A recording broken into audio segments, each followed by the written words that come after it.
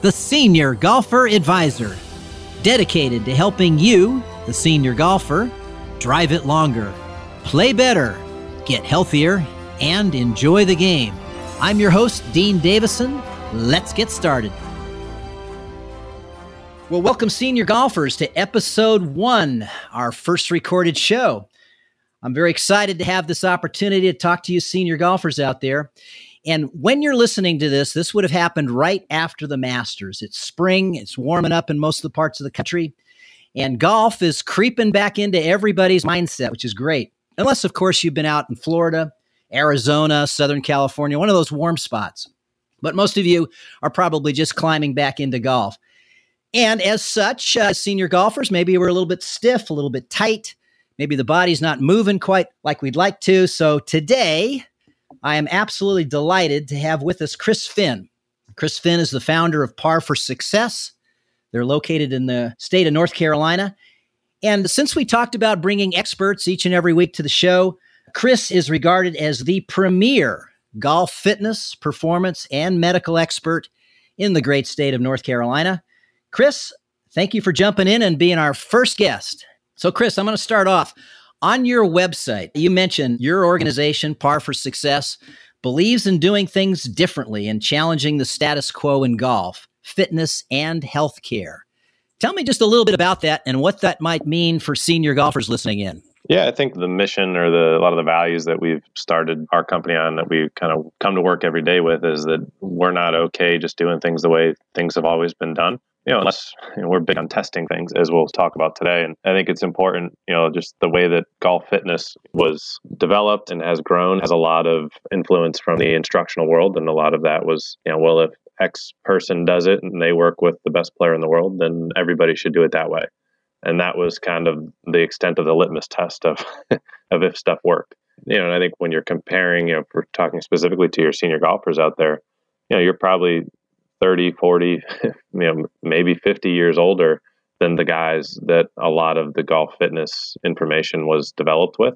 And it really was not tested significantly well. There hasn't been a lot of legitimate, good research published or done, on a large sample of golfers. So what we really decided to do in our practice is we kind of approach every exercise, every intervention that we apply with it. We come from a place of curiosity and ask ourselves, well, how do we know that really works? And how do we know that's really the best way for that to do that?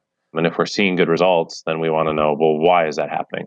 And we just continually ask ourselves, why and how, and how can we make that better? And that's kind of drives us every day to continue digging deeper and challenging kind of what has normally just been accepted of, hey, if you want to swing faster, you need to do core, you need to get your core stronger.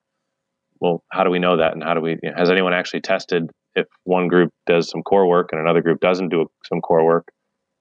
How do we know that the core work was actually what made them swing faster or what actually made their back stop hurting? And so that's where really everything that we do, we try to make it where it's research interventions that are actually applicable to the majority of the golfers, the 99%, the junior golfers, the senior golfers, not just the elites. And, then share that information with the world. So a lot of people in our industry don't share their information.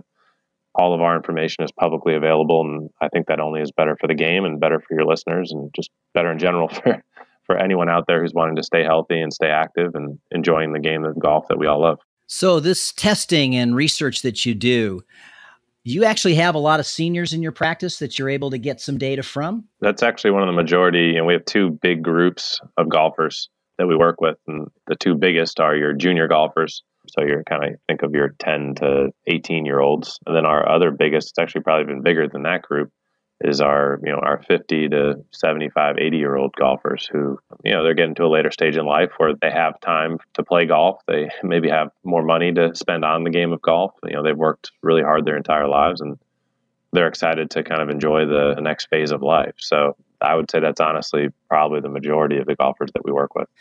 So we titled the theme of today's show, actually a quote that you gave me when we were talking on the phone several weeks ago. You said that the phrase, "I'm too old to get better," ought to be banned from the game. So what do you know that is leading to you to say that? I think first and foremost, it's just personal experience working with a lot of senior golfers. I have the clinical just seeing that not be true.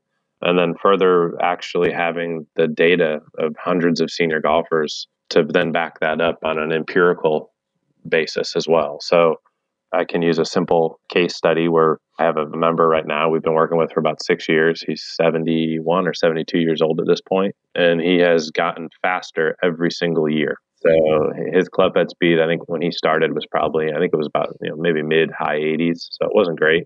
And when he started, he was probably mid 60s.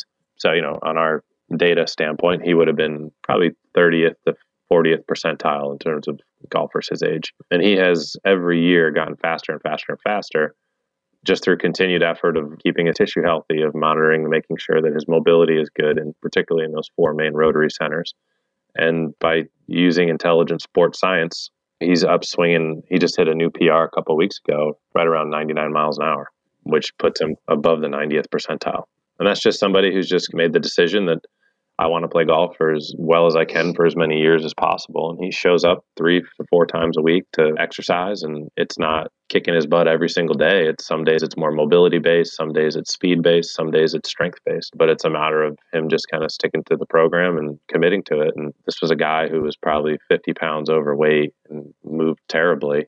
If he can do it, anybody can do it. He's that guy or that example. Another example I had was a woman who was right around 80 years old, and she was about to give up the game of golf because she could only hit the ball. I think her drive went about 120 yards. And so she came in, and for 12 weeks, we just worked on getting her stronger. We worked on kind of getting her nervous system to move faster. We worked on fixing a little bit of mobility limitation that she had. And 3 or 4 years later, I get an email every spring of her thanking me for, adding another year to her golf life. She hits the ball. She doesn't crush it, but she hits it, 160 to 180 yards off the tee now, which means it's enjoyable and playable for her. So I think with those 2 examples, you can't tell me that age is the reason why you can't continue to play. Now, if you've had extreme medical issues or scenarios, there's definitely some cases where that's applicable. But to just sheerly say, oh, I'm getting tight, I'm losing power, and that's just because I'm getting old, that's just a cop-out. So was there anything you saw, those are 2 excellent examples, but in those 2 examples, was there anything you saw that seemed to be consistent that they were doing, or the belief systems that they had, or anything like that seemed to be common, and perhaps common in other seniors that you see getting great output and results from this kind of training? Yeah, I think they both had a very similar mindset leading up to the point where they made the decision to come in and do something about it. I think up to that point, it was, this is just the normal aging process. We're going to lose 10 yards, every decade, or 10 miles an hour every decade. I'm going to lose distance. They just had accepted that as a fact of life, when in fact, there's no real proof that can't be avoided or can't be delayed. So I think that was a very common thing that they both had. It was Mother Nature or Father Time versus them, and Father Time was going to win at his pace, at his decided pace. And I think the common decision that they made was, hey, let's challenge Father Time. Let's see if we can make him wait a little bit. And in doing that, I think they both came in from a philosophy of what they did that has worked for them. They addressed the quality of their tissue first and foremost. So as we get older, our tissue gets less elastic. I think of like a brand new rubber band that you just bought versus one that's been sitting in your drawer for 5 years. The one that's been sitting in the drawer for 5 years is a little bit more brittle. And so I think as you get older, your tissue tends to trend that way. And another great analogy or visual is if you think of, when we're 18, 20 years old, our tissue kind of looks like prime rib. When we get into the 60s, 70s, it starts looking a little bit more like beef jerky. So, our goal is through a lot of tissue work is to try to keep it more towards that brand new rubber band, more towards that prime rib, as long as we can, away from the beef jerky and the brittle band. So that's the first thing that they both did, was address that. So think prime rib, always a good thought to have. So you're talking about rubber bands and crinkly rubber bands and smooth rubber bands. Reminds me of what got me on my own pattern and journey here. And perhaps is a story similar to many of our listeners. So I was retired a couple of years ago, 40 years in the corporate world. But boy, was I excited when I retired because I was going to get to play a lot more golf. Well, I quickly found out I was more like that crinkly, dried up rubber band in the drawer. And I found myself getting hurt quite a bit as I began to start to play more golf and even trying to do some of my own fitness.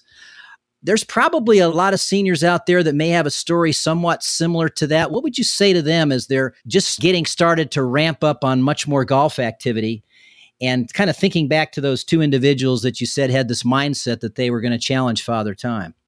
Yeah, I think that's where the first step is getting the quality of the tissue as good as you can, because there's lots of speed products and programs. There's lots of golf fitness programs out there that people can get into. But I think unless they address the quality of their tissue, that it doesn't matter what you throw on top of it. I always use the analogy, if you think you're going to build your dream $5 million house, and then you buy a lot of quicksand and you try to build it on the quicksand, it doesn't matter how nice the material was that you imported from Italy. It's all going to be underground in about an hour. So it doesn't matter what program somebody does. It doesn't matter, what tool they buy. If the underlying tissue quality is not good, the results are going to be limited. And honestly, most of the injuries that we see are because of that poor tissue quality. So that's step one, I think. And then step two is simply, if you think about it, is in order to play golf, you have to rotate. And if we think of four main rotary centers, all golfers have to rotate at their hips, at their thoracic spine, at their shoulders, and at their neck.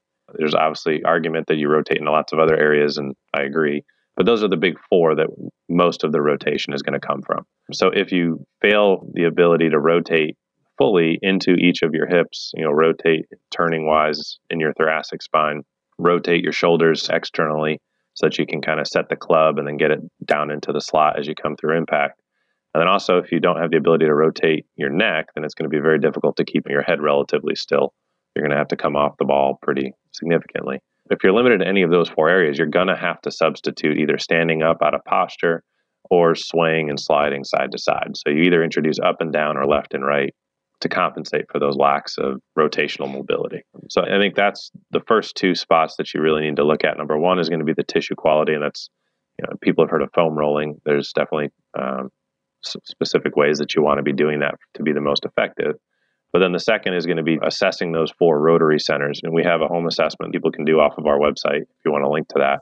It takes less than 5 minutes, and they can kind of see how good am I in each of those four areas. And then they just send us how they did, and we'll send them some simple fixes. Right then and there, if they're taking care of their tissue and they address those rotary centers, they've already, in my opinion, started to at least become aware and address those first two areas. And if you don't address those two, in my opinion, nothing else really matters in terms of you haven't really done anything that's really going to elongate your playing career or reduce your chance of injury. And the nice side benefit of addressing those first two levels is you will see speed improvements and just general how you feel improvements, almost as like icing on the cake just by looking at those two. But those would be the first two that everybody should start with. So it sounds like those could benefit anybody at any age, but particularly relevant for seniors, it sounds like. What does the research show in that particular area about addressing those rotary centers first?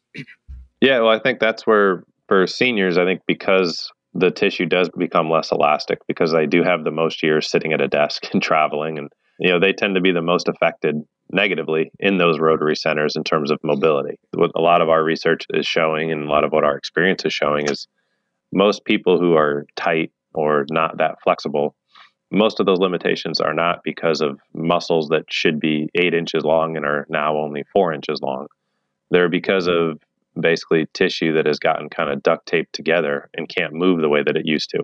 And so if we can kind of rip the duct tape off, which is what a lot of the soft tissue work does, and then we can retrain the brain to actually utilize the range of motion that they just haven't used for a while, you see very quick results in terms of improved range of motion and then in terms of improved turn in the golf swing, which in turn, no pun intended there, which in turn then leads to them being able to swing faster. It leads to them being able to deliver the club more consistently. It leads to all these things that, from a technical standpoint, you hear a lot of talk about. So that sounds very encouraging, to say the least.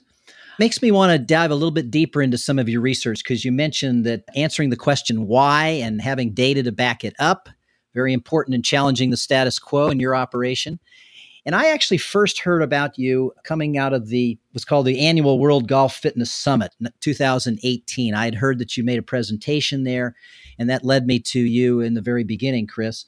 Can you share with the audience, without going too deep into the research, but share some of the headlines and highlights about what your research is, what you're doing with it, and particularly what's relevant to that senior population, that 50-plus population? Yeah, for sure. Yeah, I think the main study that we presented at the Golf Fitness Summit in 2018 was really, I think the first piece was looking at, if you think of when you have a child and you have kind of what percentile height and weight is my child, we've collected over 600 data points at this point, different golfers, and basically been able to establish normative values in terms of what percentile is your club head speed based on how old you are and, if you're a guy or a girl. So I think that was one of the first pieces, which is a lot of golfers are really interested in, just to see where they stand. Because up to this point, we would just say, hey, the tour average on PGA Tour is 113 miles an hour. The tour average on the LPGA is 98 miles an hour.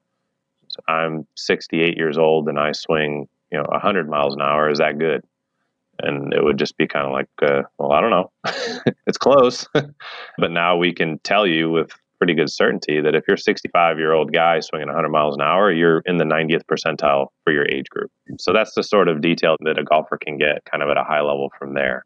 I think the other piece of the research that a lot of golfers will find important is if somebody comes up and they want to say, well, I'm 50th percentile, I'm just average. Well, if you want to get better, what should you work on to improve that? And that's where the research, basically, we also identified 3 main rotary tests that look at power that had very high R values or correlations to club head speed. So how high you jump, a seated chest pass, so basically sitting in a chair, and how far you can throw a 6-pound medicine ball, and then a shot put with your right side and your left side, again, a 6-pound medicine ball. How far you throw those, there are very high correlations to how far you throw those and how high you jump to how fast you swing the club. So let's say that 65-year-old guy who's swinging in the 90th percentile, let's say he wants to get to the 99th percentile. He wants more out of what he's doing. But we look at all of his physical tests, and he's in the 25th percentile for all of them. What that then allows that golfer to understand is, hey, if I'm going to swing faster, I need to improve physically. Because the only reason I'm swinging 90th percentile right now is because I have the right equipment and I'm really technically efficient. And I have really good mobility, probably. But when we talk about speed, basically what we found from the research is there's really only 4 quadrants that impact speed and performance. That's, what kind of equipment do you have? Equipment can definitely impact that, obviously. Technically, how efficient are you? Your sequencing and how much lag do you have? All that sort of stuff. Quality of contact, obviously, is going to impact how far the ball goes. And then, the other 2 quadrants that I look at are mobility. How good is your tissue, and do you have the requisite mobility for those rotary centers? And then the last one is, how much power can you produce? How much force can you produce, and how fast can you produce that force? And the sum of those 2 is how powerful or how fast you can swing the golf club. So if there's a big mismatch for the golf, for your listeners, in terms of what percentile club head speed they're in, and then they look at their physical markers and they see that that's way off, well, now we can start in the golf world to start really laser focusing on, hey, you have a physical deficit here that if we really want to improve, we need to address that. Or you may see the flip of that. You may see somebody in the 50th percentile from a club head speed standpoint, and then you look at them physically and they're all in the 99th percentile. Well, that person has plenty of power, plenty of horsepower, but they're not going to get it better by being in the gym necessarily. Those people are probably going to be better off looking at technical, or maybe they have clubs that are 30 years old. So it really starts to help the golfers understand and the golf instructors understand, where are we going to get the biggest bang for our buck? I don't know about you, but anybody who's retired would rather be playing golf than spending lots of hours in the gym. If we can really increase the efficiency with which they're getting better and only spend the minimal required time there, then that leaves more time for them to do what they love, which is, they didn't work all those years to spend, hours and hours and hours in the gym. They worked all those years to spend those hours on the golf course with doing the things that they love. So the goal with our research is that we, hopefully can shine some light in terms of helping people figure out what are the things that they need to be doing and how much do they really need to do. What's the least amount they can do and still see improvement? Well, wow, you've touched on a couple things there that we can unpack here a little bit. But there's no question that all the seniors that I typically talk to tell me the biggest concern that they've got is that they're losing distance and that they can't recapture. Some of them just want to recapture their distance as opposed to increase it. And it sounds like the research that you've got gives them some benchmarks that they can compare themselves to. And then secondly, you've given them essentially a 4-part prescription on what they need to optimize to be able to get the most from the distance that they have in their body. So some really exciting things there. When you talk about the actual 3 exercises, 3 power exercises, what did you see specifically that came out of that that's most relatable to the senior golfer in being able to increase their club head speed and subsequently their distance?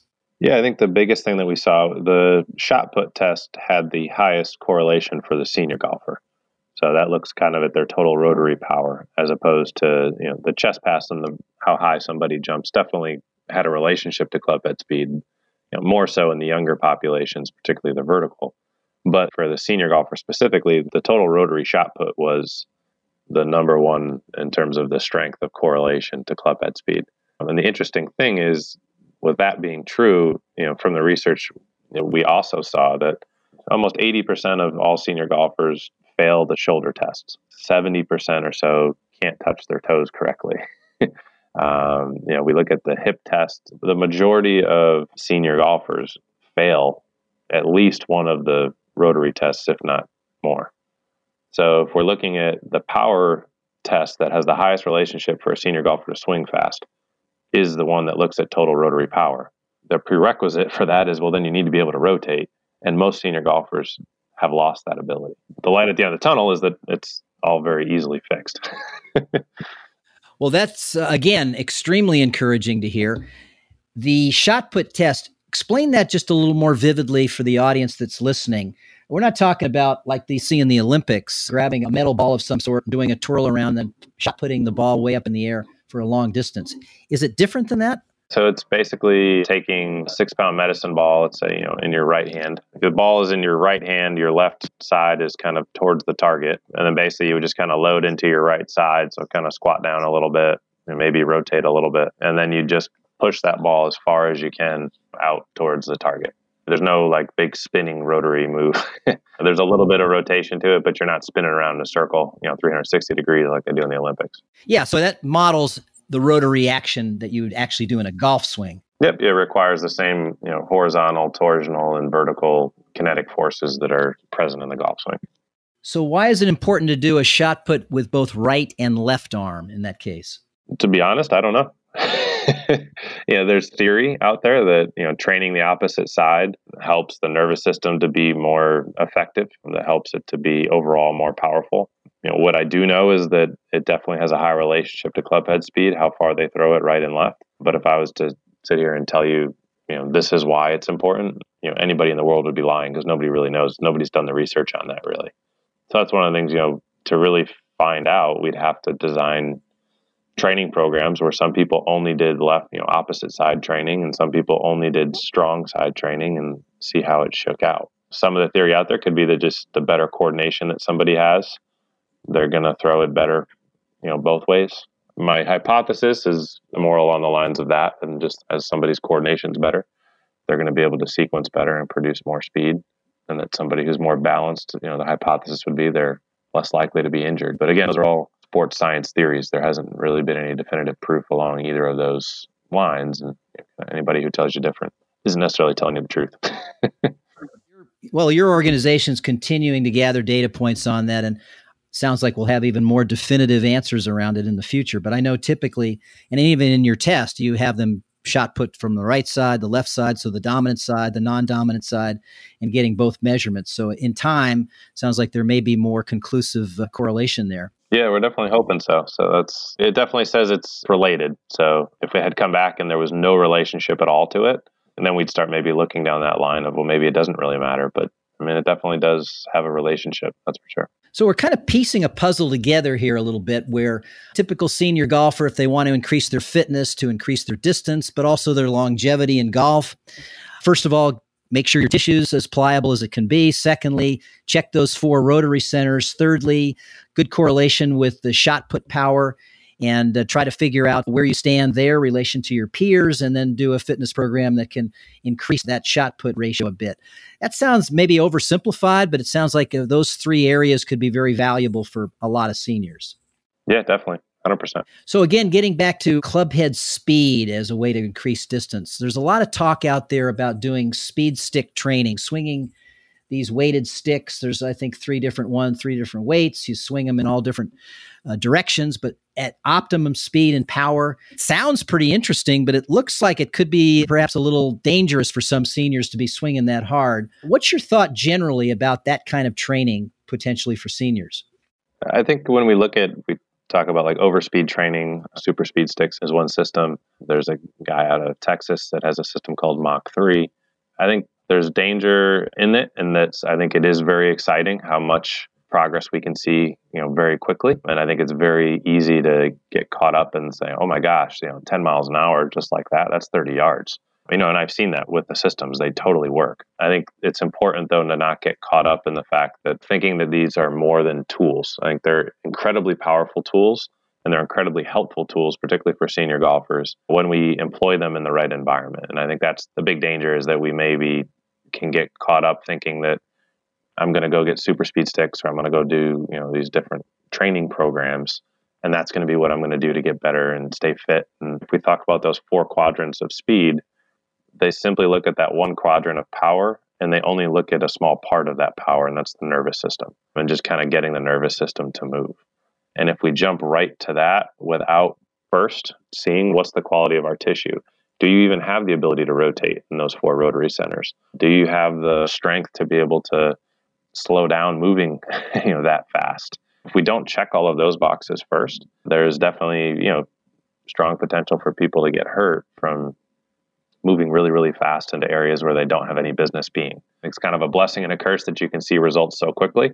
The blessing is it's going to be very motivating, and it's going to definitely, drive people to be compliant with it. And it's certainly driving the speed craze that's going on right now. The danger is that if you don't have that requisite mobility and you see those big gains, now we're just swinging faster into bad movement patterns. And I've had many people who definitely got injured by going too fast too soon without first making sure that they had those mobility elements. So before you jump into any physical training program or using a physical training tool, I think you need to make sure, like we talked about in the beginning, step 1 and step 2, do you have the mobility, and is your tissue ready for that?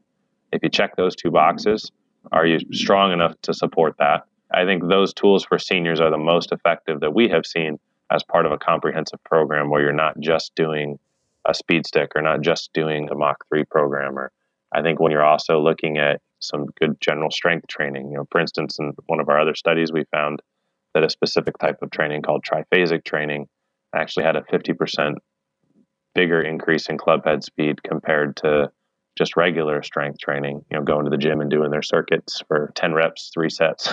You can actually get an even bigger increase with strength training triphasically for the senior golfer. So I think when you layer in proper mobility training, proper strength training, and then you also look at layering in, whether it's super speed sticks or Mach, whatever your system may be, they're tools that do the same thing.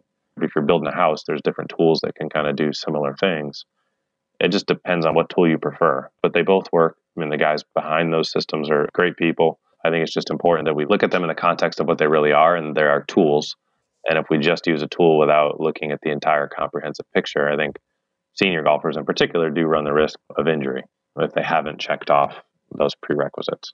But when used in the right environment, incredibly helpful. Doing a study now where we're actually seeing we can actually use those sticks 66% fewer swings and still get the same results. So that's when we start talking about, how much time do you want to spend doing these sorts of things? We're the first ones really doing research on these. All of those systems, none of them really have any really great research behind them, other than just the case studies of, hey, this person went up 10 miles an hour, this person went up 6 miles an hour, but we don't know necessarily why. So there's not any true controlled studies. That's where we're trying to do the first of those, to really understand how much of these do we really need, because a lot of those protocols really, there's no true research done behind them, at length. At least that's been shared publicly. So that's what we're trying to do, and kind of inform the seniors that if it's part of a comprehensive program, I love the tools. I think particularly looking at minimizing how much volume seniors are doing, that makes it even better.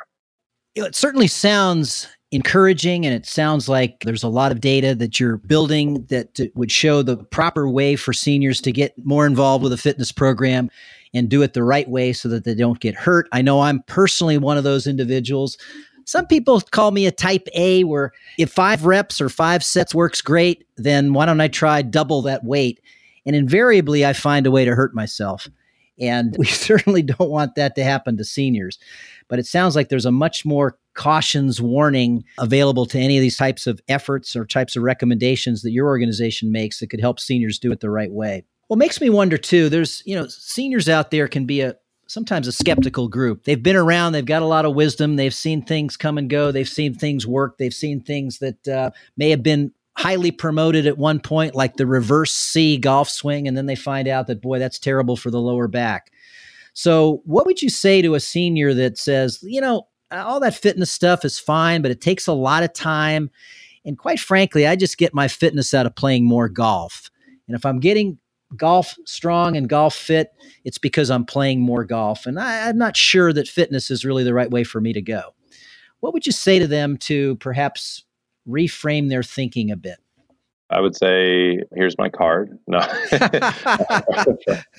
No. Talk to me. Yeah, talk to me when you get hurt. I think it's tough because some people genetically are just lucky and they don't ever have to do anything and they play golf their entire life and they do really, really well. But I'm dealing with PGA pros now who, are on the kind of the last generation of guys who didn't really work out for the last 20 years and didn't have the trainers and the physios and they're hitting their 50s looking at senior tour and they're saying, well, maybe it's time I should start looking at doing this stuff because it's, I got away with it for 20 years, but not really getting away with it anymore. So if the players at the top of the world are saying that and realizing that, historically, that's been enough for people to listen to it. But beyond that, I think a lot of our data and the goal of our data is to really show people that it does work. And I'm not going to lie and tell people that it doesn't take time. From a mobility standpoint, I'm a huge proponent of minimal effective dose. And I think if all you wanted to do was to at least deal with step 1 and 2, making sure the tissue's healthy and making sure your mobility is good, you can do that in 15 minutes a day. It doesn't take a ton of time to do that. You can do that 15 minutes before you head to the golf course or after you get home. And if that's all the fitness that you want to do, at least at that point, you're minimizing your chance of injury. If somebody is looking at, hey, I really want to increase club head speed and, as well as longevity, and you're looking at more getting into a comprehensive program, I would encourage them to download our research, look at the numbers. The average golfer, by adding in a strength training program, if the senior golfer is going to add, a mile an hour, which is about 3 yards.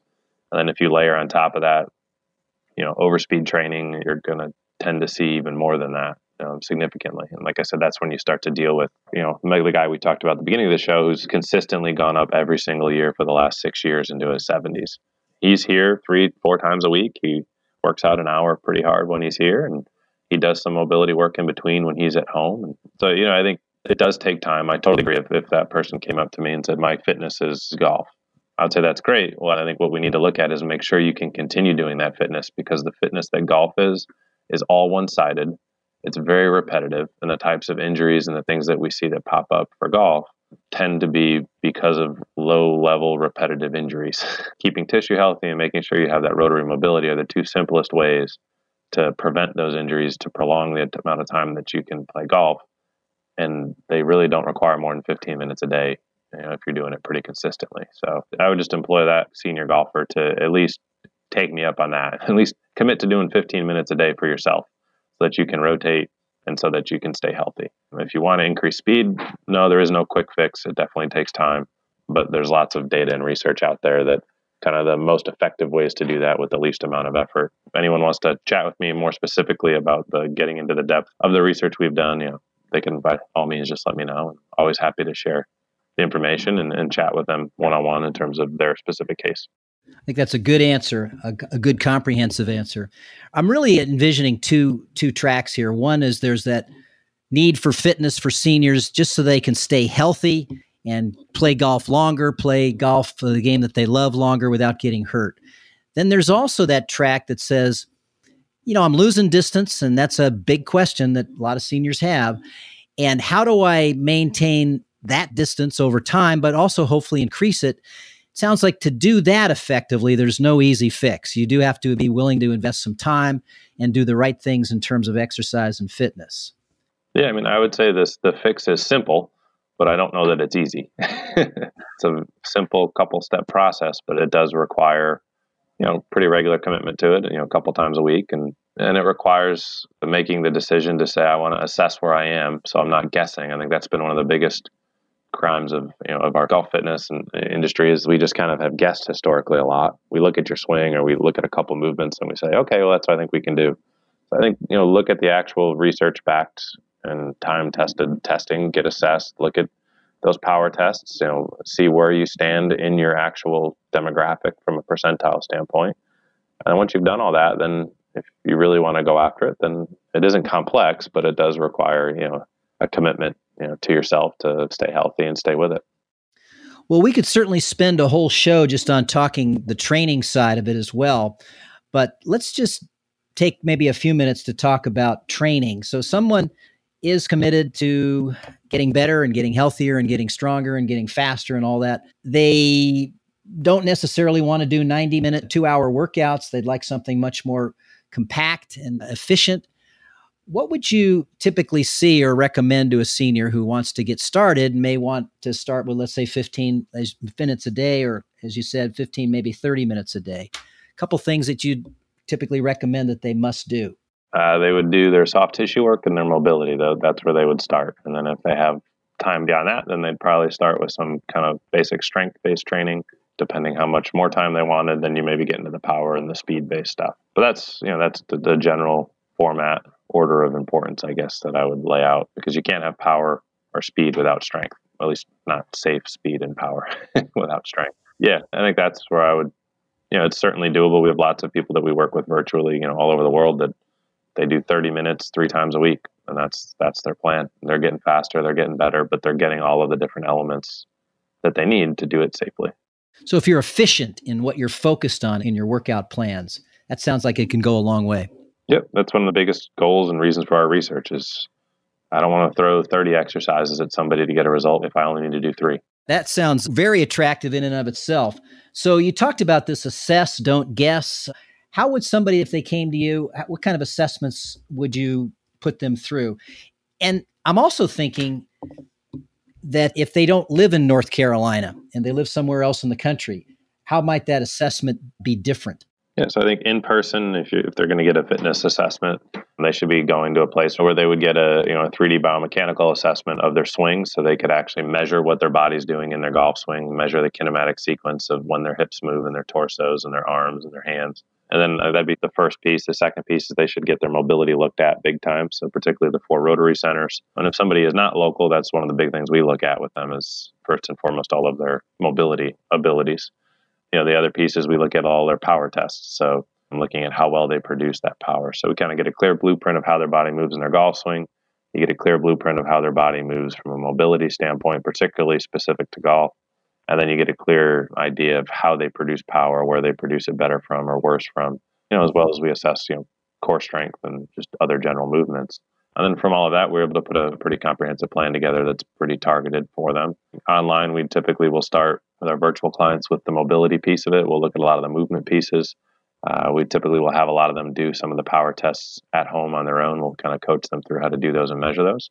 And then we start building their program from there. So the only thing we really miss out on the virtual side is the 3D biomechanical assessment. You get 85, 90% of what you need from a virtual standpoint. And the cool thing that we're seeing, being the data geeks that we are, we're seeing very similar results online that we're seeing in person, which is very exciting for us. Excellent. So no matter where in the country, there's a way to get this sort of information. It sounds like visiting your website, taking a look at that rotary test that you offer could be a great place to start. Yeah, the home assessment is a great place to start for every golfer. Excellent. Like I say, we could spend a whole lot more time on the training aspect. Maybe at another opportunity we'll do that, Chris. What I'd like to do is jump in what I call the quick take questions that seniors are thinking about that certainly I hear when I'm traveling with them and playing golf with them. So I'd like to fire a couple of these. This is the idea. Give me a 30-second quick response, the best you can. And hopefully this will cover some areas that we haven't already covered. So first off, pre-warm-up activity before you go out on a golf course. What would you recommend if you have like 5 minutes to do that? I'd say, depending on the person, either a soft tissue warm-up or a dynamic warm-up. All right. What might be one example of a soft tissue or a dynamic warm-up activity they could do? So soft tissue would be using, whether it's lacrosse balls or softballs, kind of pinning and stripping, trying to get rid of any restrictions in the tissue. So that goes back to the non-elastic to elastic. And then a dynamic warm-up would be something like leg swings or standing stork turns, rotating on the pelvis, just something where you're dynamically moving. You're not statically holding a stretch. So some of that could be done at home before you get out to the golf course. Some of it could be done at the golf course. Yep, both. Yeah, depending on the course, you can do both of them. I see a lot of seniors when they get up there, they take a couple clubs, they just swing it back and forth. They take a couple clubs or maybe a driver and they swing it really fast. Hence, that's their warm up. What do you think of that sort of activity? It's not something I would prescribe, but it's definitely something that you see a lot. Why wouldn't you support that? You're just going immediately to the sport-specific movement. I think you need to warm up movement, in general, the different pieces, the rotation in the hips, the rotation in the spine, rotation in the shoulders. I think you need to kind of warm up each of those, as well as you can. I think you need to be focusing on any specific limitations that you may have. And then, once you've addressed those, then go to the sport-specific move and go from there. So I think there just needs to be a little bit of priming done prior to jumping into the sport-specific movement. A lot of seniors like to ride karts when they're playing golf. Some of it's just that's the only way they can get on the course and play. But riding in karts, I've found you can get kind of stiff. What might you recommend to stay loose over a 5-hour, 4-hour round riding a kart? I would just say you alternate with the person you're riding with. So maybe you walk one hole, they walk another hole, or maybe you walk between one shot and the next from the green to the tee. If you can't walk at all, then I think when you're in the kart, trying to do some, whether it's dynamic movements, standing next to the cart, those sorts of things. I think just keeping your body moving, keeping your tissue as warm as you can, that's always ideal. Any stretches that you might do when you're even riding in the cart? I guess you could do a good old lat stretch on the side of the cart, or again, the static stretching reduces power output if you stretch too long. So that's where you really want to be doing more of the dynamic type movements, dynamic quote unquote stretches, as opposed to like static holds, if that makes sense. It does. What's the biggest fitness mistake that you see seniors making? Probably doing the workout that they saw on Golf Channel or Golf Digest or Dustin Johnson doing.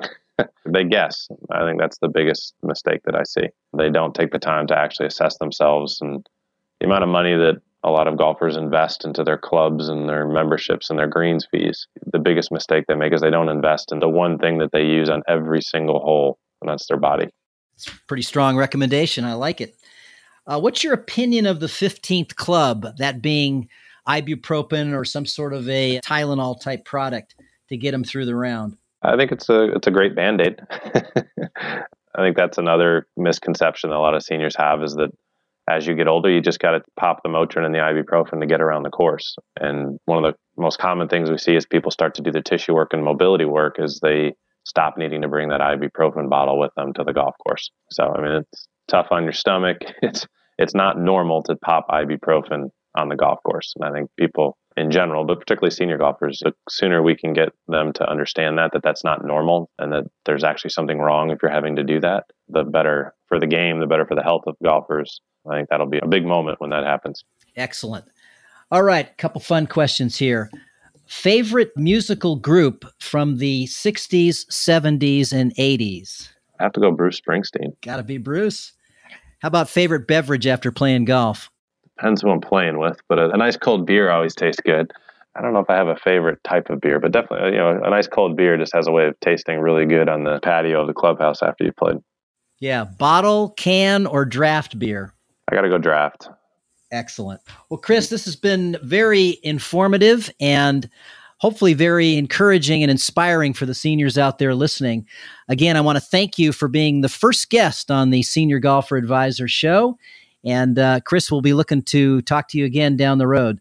Again, thank you. And so for those individuals that might want to get more information, sounds like going to your website would be a good way to do that. Anything else you'd recommend? Yeah, they can go to our website, which I'm sure you'll put in the show notes. They could also check on any of our social media channels. So we're on Instagram, Facebook, and Twitter.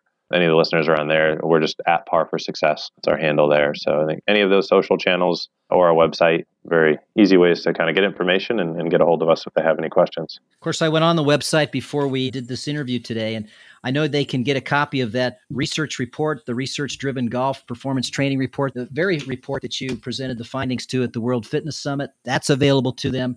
And there's also some other click-ons that give some interesting benchmark data that they can get access to. Yeah, that's all right there. I can send you that direct link too, so they can go right to that research page. So that's all publicly available for free, and hopefully people can start to benchmark themselves and stop guessing, just kind of and really understand where they're truly at. Assess, don't guess.